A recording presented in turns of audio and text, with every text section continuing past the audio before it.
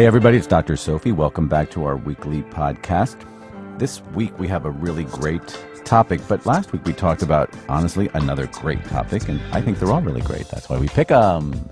But last week's podcast was about online boundaries, and that is a really deep topic. It doesn't sound like it's a whole lot, or it may not give you the idea of like, well, what does that really mean? But I'm telling you, if you're a parent, and also really for yourself, it's kind of online etiquette, online ways to send messages to people, not send messages to people, and the appropriate boundaries to keep so that we're not having the internet intrude on us and allowing people to almost stalk us when we don't want it to happen, and ways to prevent and keep everyone safe. So take a listen. Really great things for parents as well to keep children safe and give them the appropriate ways to handle themselves on the internet, social media, all that kind of stuff. Much, much more. Take a listen. They're all really great. All of my podcasts are on my website at www.drsophie.com or on my iTunes app, which is free. Download it. They're all there. Help yourself. This week, however, we are talking about a very interesting topic called envy, the word envy. A lot of people use it, but I'm not sure if they really understand what it means. So we're going to be talking to a great expert today, understanding fully what is envy. We're going to talk about it. What is it? Why do we even experience it? Does it have any impact on us once we're connected to a social media kind of outlet? Does it make people more envious? Does it make people less envious? Is more information and the accessibility to all that information make you less envious? You know, those are the kinds of things we want to know about. How do we develop strategies really for dealing with our envy issues? Because as we all know, they can easily get in the way. Give me a call, 1-855-SOPHIE now, or 1-855-767-4966. We have with us today talking about envy, Thomas Plant, PhD, or Dr. Thomas Plant. How are you? Good. How are you? Good. Thank you for your time and expertise. You're very welcome. Happy to be with you. How are you? What's going on? Where are you? In California? Oh, yeah. I'm a professor of psychology at Santa Clara University here in Northern California. Did it snow there yet, or it doesn't snow? Oh, no. No snow, just palm trees. Oh, good, because we don't go past. When you live in L.A., you don't go really much higher because you're afraid it'll get above 80. So tell me, what do you do? As far as envy, I am a psychology professor here at the university where I teach undergraduate psychology students, and I also teach. I'm an adjunct professor in psychiatry and behavioral medicine at Stanford University, and I have a one-day-a-week private practice, and so I'm a clinical psychologist, and I think you connected to me because I do a weekly blog for Psychology Today magazine, and I had done one recently on the theme of envy. Very nice. That's probably why. So tell me, what is envy? Well, in a nutshell, it's you've got something that I want. That's it in a nutshell. Is that desire, that drive to have what somebody else has, and I don't have it, or I don't have as much of it as you do, and I'd like yours. So I think in a nutshell, that's kind of an easy way to think about it. Somebody's got something that I'd like or I want. And does it have to be, like, is it a material good? Could it be a bodily kind of thing, like a physical feature? I mean, is it anything? Oh, sure. I mean, it could be material goods like, fancy homes and cars and things like that.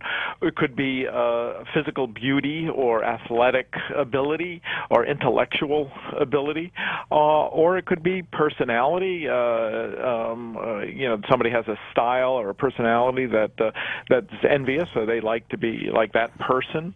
Or it could be other qualities, a peace or a solace or a quietness that other people have that you don't have.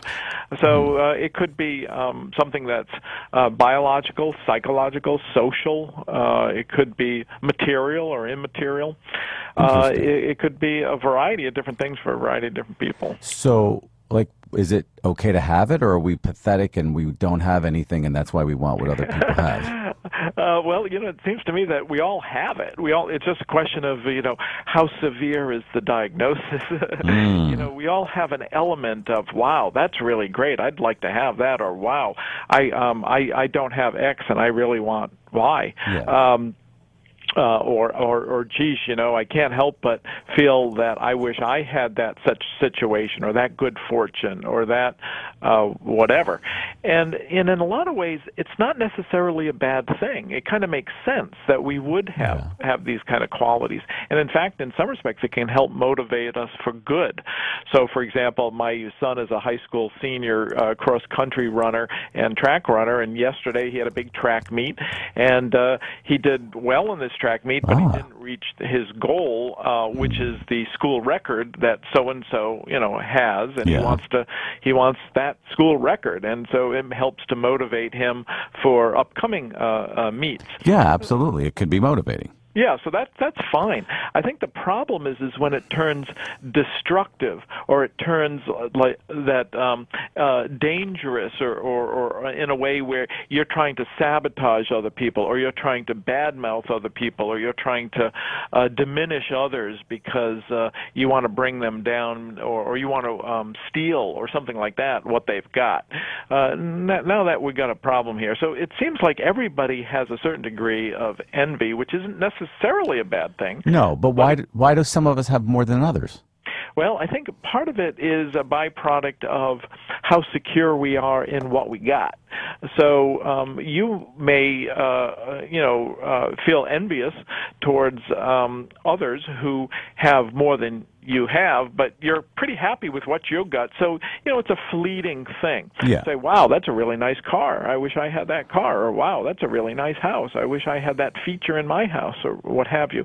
But for the most part, as long as you're satisfied, or you're at some peace with who you are and what you got, it's probably not going to destroy you or really turn destructive. I understand that. So you're saying that really the more solid we are with ourselves and settled and connected, the less the intensity of an envy and the less lasting and impactful it is. Yeah, I think that's true.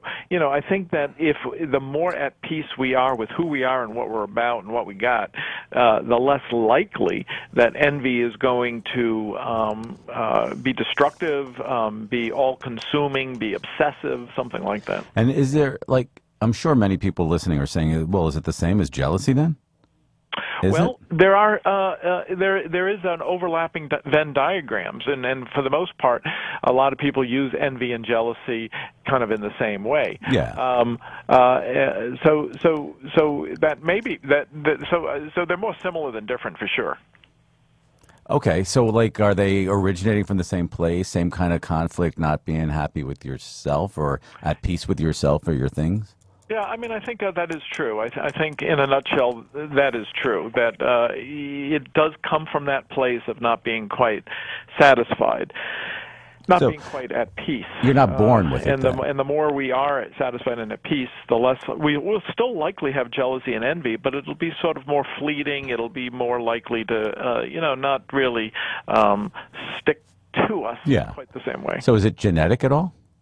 Well, there is a genetic or biological underpinning, which makes total sense in the sense from an evolutionary point of view. And those who are from the evolutionary psychology perspective would say, well, sure, we are kind of geared to want to survive, and we want to make sure that our supplies are adequate. And if somebody has a herd of cattle or somebody has supplies or what have you that are better than ours, for our own survival, we might want a piece of that action, and we might attend to it and try to get some. Right, and stealing it is never good. Stealing is I guess, and it depends on your approach to moral philosophy or ethics. But for the most part, we generally think that stealing's not such a good thing. Although you can imagine somebody could be in a situation where they're starving to death, or their family is starving to death, and they have no food, and they have no other option other than to steal from a dumpster or from whatever, and or a restaurant, and one could make a moral argument that that's not necessarily a bad thing. You're going to probably get a lot of business from this for court now, getting people off.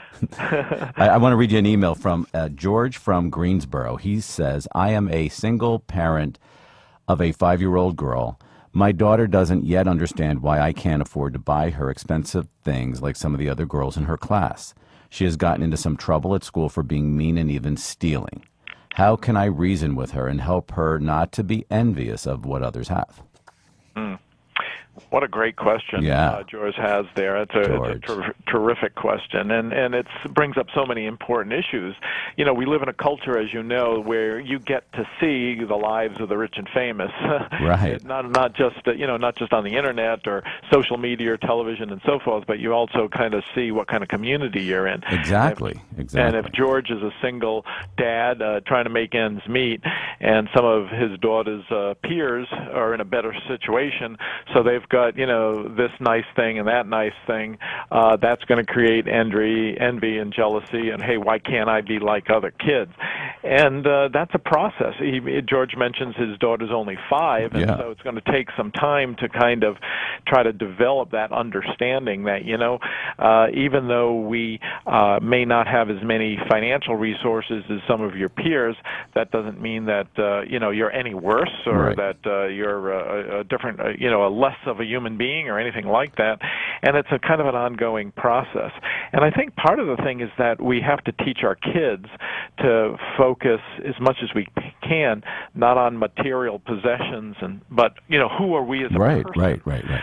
So what kind of person are you, and how do you want to be in the world? Right. And if you develop esteem through stuff, you're in trouble. Yeah, I think so. And I think the way that he goes about it, the process you're describing, is what's going to make it easier for somebody to be at peace with themselves and her to learn how to soothe herself with her inner qualities and how her strengths are and all that stuff. Because, like you said, things are fleeting, and then she's going to want things from others to feel better, too. And that's where comparisons start, and envy. Right. So we have to be very mindful of what we call social comparison theory. Yes. And we have upward and downward comparisons, and that when we're around people who are a lot more wealthy than us, or smarter than us, or richer than us, or talented than us, we're going to feel pretty lousy. And when we're around people who have less than us, we tend to feel pretty good. And so we have to be highly mindful of that, because we're always engaged in these social comparisons, both upward and downward.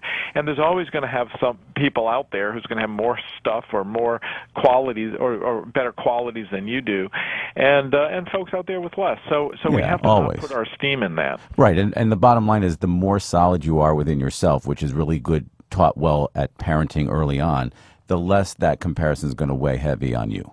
Yeah, I think that's true, and the more that we can model that with our kids too. If we can model that, that we're working on our own, sense of self, and that what we value are things that maybe don't cost money. We value things like being a good human being, or being compassionate, or being kind, or being thoughtful, or working hard, or whatever. Yeah. And these are things that don't necessarily have anything to do with money. Exactly, because you can't buy those things. Right. Let's take a voicemail. Hi, Dr. Sophie. It's Neil from Phoenix. I had a question for you. I've been dating a new girl for a few months now, and things are going great. One thing that I've kind of picked up on in the early stages here is that she seems to be a bit envious towards others. Like material things, be it someone else's, like a nice car or a handbag, something like that. I was just wondering if this sort of envy could be a sign of worse things to come down the road. Glad to get your thoughts. Thanks. Yeah. That's so interesting, because I'm a big person to teach patients or people I work with, like, check who you're dating, look at who their parents are, red flags, all kinds of stuff. And what do you think about this? Right, I agree with you. I always joke with my students that before they get serious with a boyfriend or a girlfriend, they should take them to Las Vegas. Right, exactly. Because it tests people's character, and it tests people's impulse control in all sorts of different ways. And so these are very important things to be looking at, and that is concerning. Your caller sounds like he's kind of concerned that the fact that his new girlfriend is looking around at other people's stuff or what have you. appears envious and jealous, and that may not be a good reflection on her own self-esteem and things like that. So that that is a concern, and I would hope that your caller would try to have a conversation with his girlfriend in a non-accusatory way, but to say, hey, I can't help but you notice other people's cars or stuff or whatever.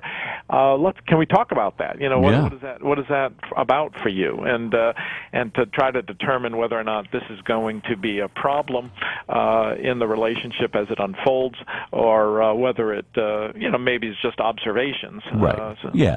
Because the issue is, some people won't even do what our caller just did and just jump into that, and they'll be trying to make her or him happy, buying things, and that's a treadmill you'll never get off of. That's right. I think that's really such an important point, because there's always going to be people out there, there's always going to be stuff out there that people are going to want, and it's so critical to not get, as you say, on that treadmill, because that treadmill just doesn't stop. No, it stops in a divorce court. Right. I see it all the time. Bankruptcy. Yeah. All right. So tell me a little bit. What is the connection, the relationship, if any, between like social media and envy? I mean, a lot of times I'm seeing people or hearing from people that are stirred up because boyfriend, girlfriend, friend, whatever, did something on social media, or they're hearing or seeing somebody that they know or want to be like somewhere, and they're on a mission to get that same dress, and knowing they can't afford all that stuff. I mean, does it help? Does it hurt? Yeah, this is a great, fabulous question, and it's also something that's so new, and because social media, of course, has exploded in more recent years. So while research is still working on this issue, of course, it takes some time to get good research data that's longitudinal, but at least preliminary research seems to suggest that yes, indeed, social media is really contributing to this in a big way, because everybody on a daily basis is checking Facebook, and they're seeing what all their friends and family and acquaintances are up to. And people, for the most part, are posting things that make them look good, that try to say, hey, I'm happy, healthy, having fun, and so forth. And so people are seeing a part of people that is their best self. Right. So there's going to be inevitably many upward social comparisons. Here I am on my great vacation. Here I am in my beautiful attire. Here I am with my great friends or whatever. And inevitably, some of the research is saying that that's making people depressed. Yeah, because you're looking at that and you're feeling lesser. Have to be thoughtful about the use of social media. I know it's just part of our culture now, and it's hard for people to just shut it off. Right. But they need to monitor their emotional reactions to this stuff and try to remind themselves that there's a certain vulnerability that they're going to experience by looking at the lives of everyone around. Yeah, I mean, I agree. I also think that you talked earlier about social comparison theory. I mean, does that feed into that then? Because you feel lesser then, or you feel like you want to be like, or how does that intertwine there? Yeah, it certainly does, because what it's bombarding you with is upward social comparisons. So basically, when you're looking at Facebook, since people are choosing to post things that put them generally in a highly favorable light, that is bombarding you with these kind of false upward comparisons. So in other words, people may be struggling just like you, maybe depressed just like you, or maybe have some challenges in their life just like you, but they're not posting it on Facebook. Yeah. Well, and you don't know that necessarily. You just see the good stuff. Exactly. But, interestingly enough, today on the Today Show, Tori Spelling had a tweet that went out showing that saying that she is not living the life she used to live when she was in her 20s, spending and going to different places all over Beverly Hills. Now she's using hand-me-downs and wearing all kinds of stuff and being a regular American family with children and a husband. And I thought it was a really interesting way to go, because she went in that whole social comparison downward place to be honest, and I think it really did a lot for people. I think people felt, wow, like maybe we're on an equal plane. So I think it works in both ways. Right, and I think that if I didn't see that interview, but I think you're right that if more and more people could kind of do that in one way or another, I think that becomes very, very important. It reminds me of a quote by Cindy Crawford, the famous model and so forth, who once said, I thought it was quite funny. She said, "Hey, look, I don't even look like Cindy Crawford." Right, exactly. And so I think you're right. It is important to try to, and it would be gracious of people like Tori Spelling or Cindy Crawford or other people like that to say, hey, hold it out there. I might have a glamorous-looking life on the surface, but, I'm a person just like anybody else with struggling with issues or what have you, and I think that could do a great deal for the population's envy issues, self-esteem. All right, I want to read you an email. Fran from Boston is asking us, is envy always a bad thing? Can it motivate us to work harder and strive to be better? I'm envious of a friend who just graduated and got a job at Bain Capital, mostly of her starting salary I'm really jealous of. So am I taking a few difficult finance classes and studying harder than I ever have based on the fact that that's motivating to me? It's similar to like your son has a goal, I think. I don't know. What do you think? Yeah, I think Fran's absolutely, right. That it can not necessarily be a bad thing. It can be a way to channel your energies to achieve a goal. And I often say with my, son. So, for example, let's say with running, I'll say that success is the best revenge. And maybe when he was a freshman, some of the senior kids didn't treat him very well, and so now he wants to beat their records. Right. Or you feel like somebody disses you or something like that, or somebody has something that you really want, and you say, well, that's gonna motivate me to do better. So I think whenever we have these feelings of envy and so forth, we might want to say, can I channel this into something good or something bad? Absolutely. And how do you do that? Like, how do we teach people to channel it and not get so immersed by it that they then go down the bad path? Yeah, and that's a great question, and there's no simple answer. But I think we have to say to ourselves, look, can I cope in a active way versus passive, productive versus unproductive, health-promoting versus health-damaging? I can remember once asking a college professor when I was in college to write a letter of recommendation. He said I wasn't smart enough for a PhD. Well, that's all I needed to hear. That's right. And there you are today. Look at you. And so I think we have to always filter our impulses through, okay, I feel this way. There's nothing wrong with feeling this way, but what do I do with it? And can I channel it in a productive, ethical, health-promoting kind of way versus a damaging and destructive way? Got it. Okay, I want you to hear another voicemail. Hold on. Hi, Dr. Sophie. This is Kate from New York. I was wondering about jealousy. I have a tendency to get angry and let it stew and then blow up because I haven't let it out. And I was wondering if there's the same danger with jealousy and if it can kind of fester in the same way and if it might be healthy to, on a very small scale, indulge my envy sometimes to make sure that it doesn't build up like anger can. Thanks very much. That's a great question. I mean, what do you think? Yeah, Kate's got a great question, and she speaks of, the anger, and she said used the word stewing and the resentment that's going to emerge from this.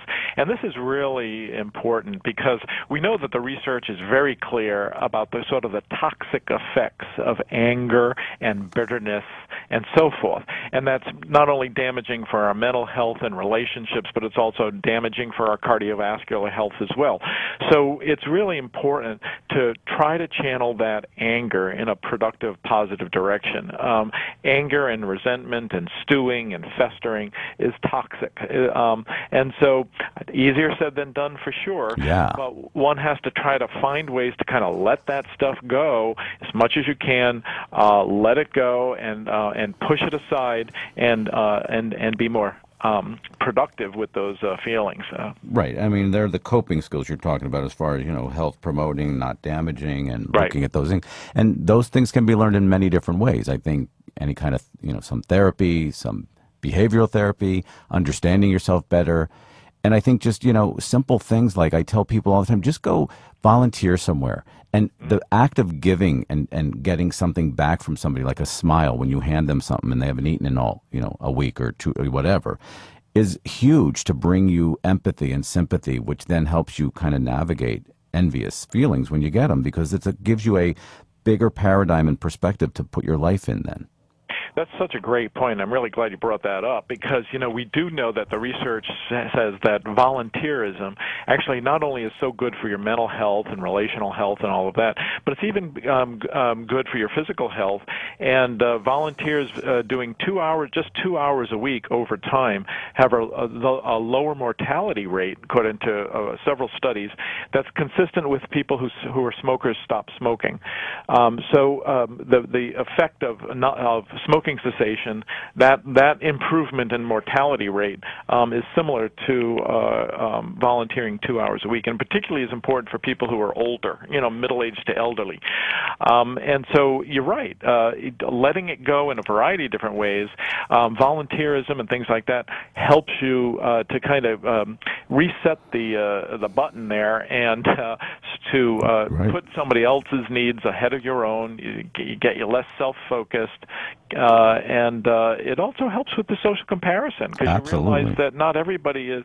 If all you do is watch people like the Kardashians or something, you feel like, wow, they've got a lot of resources. But when you work at a homeless shelter, you realize, not everybody in L.A. or wherever It's like that. lives like the Kardashians. Exactly. And also, not everybody is as bad off as I am, and it makes you realize you're not that bad off.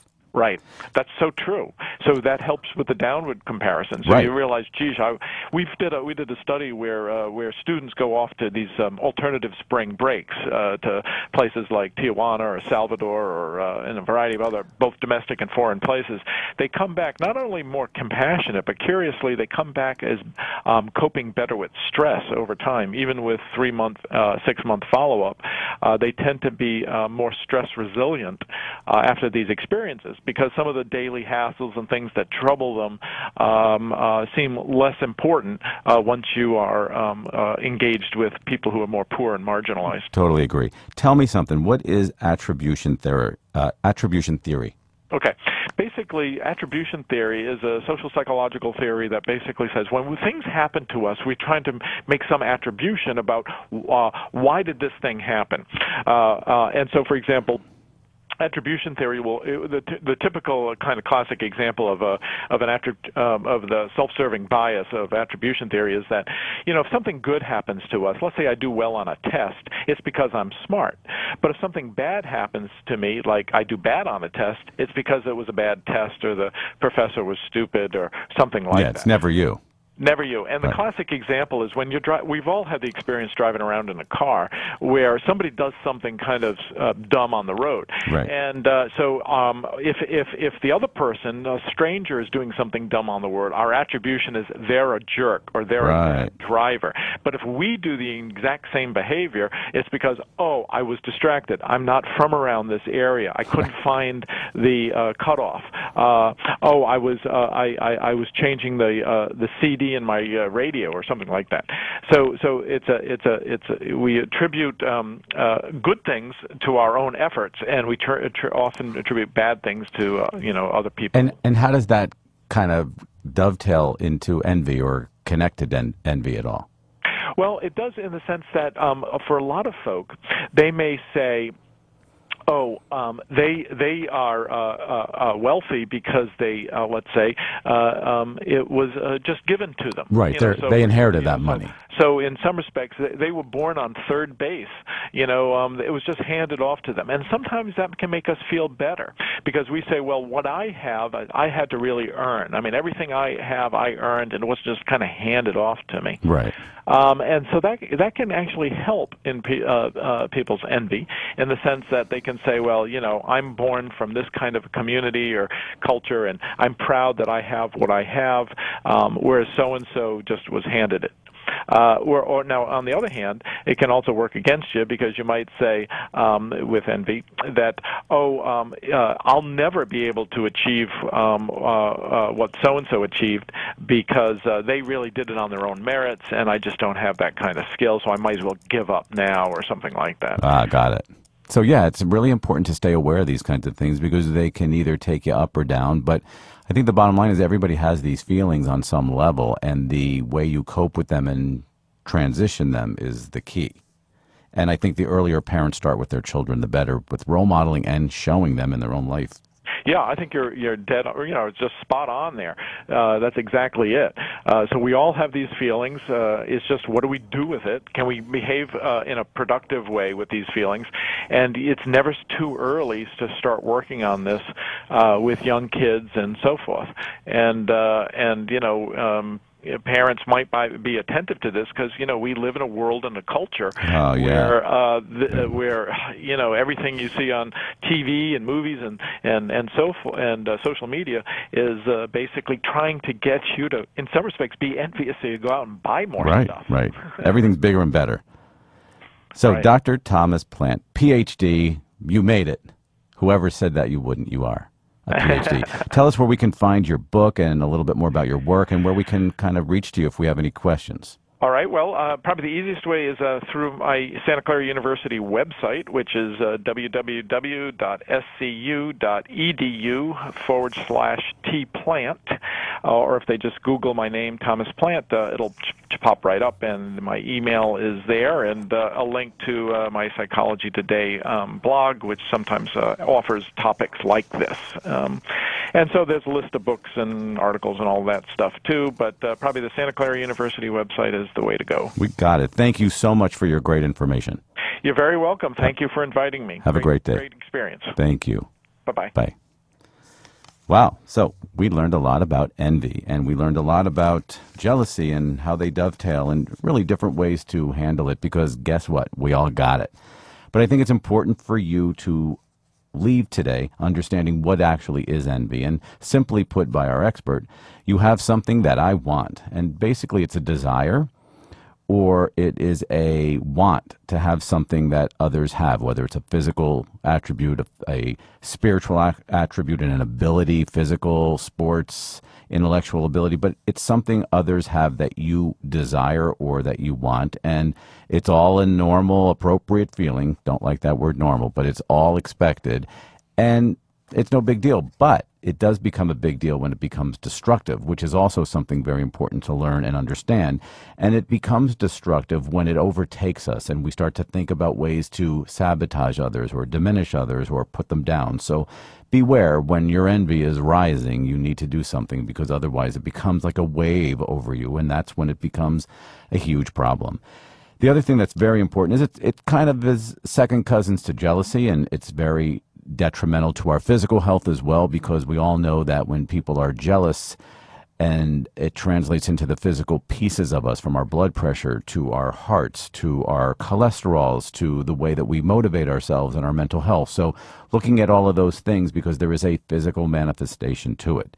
And at the end of the day, we all have to cope through it, because we all have envy and we all have jealousy, and you know what? We're supposed to. And the ways to look at that and cope are really through healthy ways to take that envy or that jealousy and channel it into something productive for ourselves, to be able to make sure that it is something almost motivating, that it's like a goal that we're working toward, instead of something that has then put a huge wall in front of us and we can't move forward. So really seeing it as a positive experience and a way to grow, and almost a measure stick that is in front of you, is better and much more healthy and much more growth promoting for you than a wall that I'll never get over. So there are many ways to look at it, but the best way is to deal with it, because otherwise it will add up. All right, you guys, thank you for listening. I'm on Twitter, I'm on Facebook. Follow me, look for me. Visit iTunes, download the full version of Andy Grammer's Keep Your Head Up. Find me on www.drsophie.com. Download my free iTunes phone app. All the information's there. But no matter what you do, the most important thing you will ever do is remembering to sweep. But you gotta keep your head up, oh, and you can let your head down, hey. You gotta keep your head up, oh, and you can let your head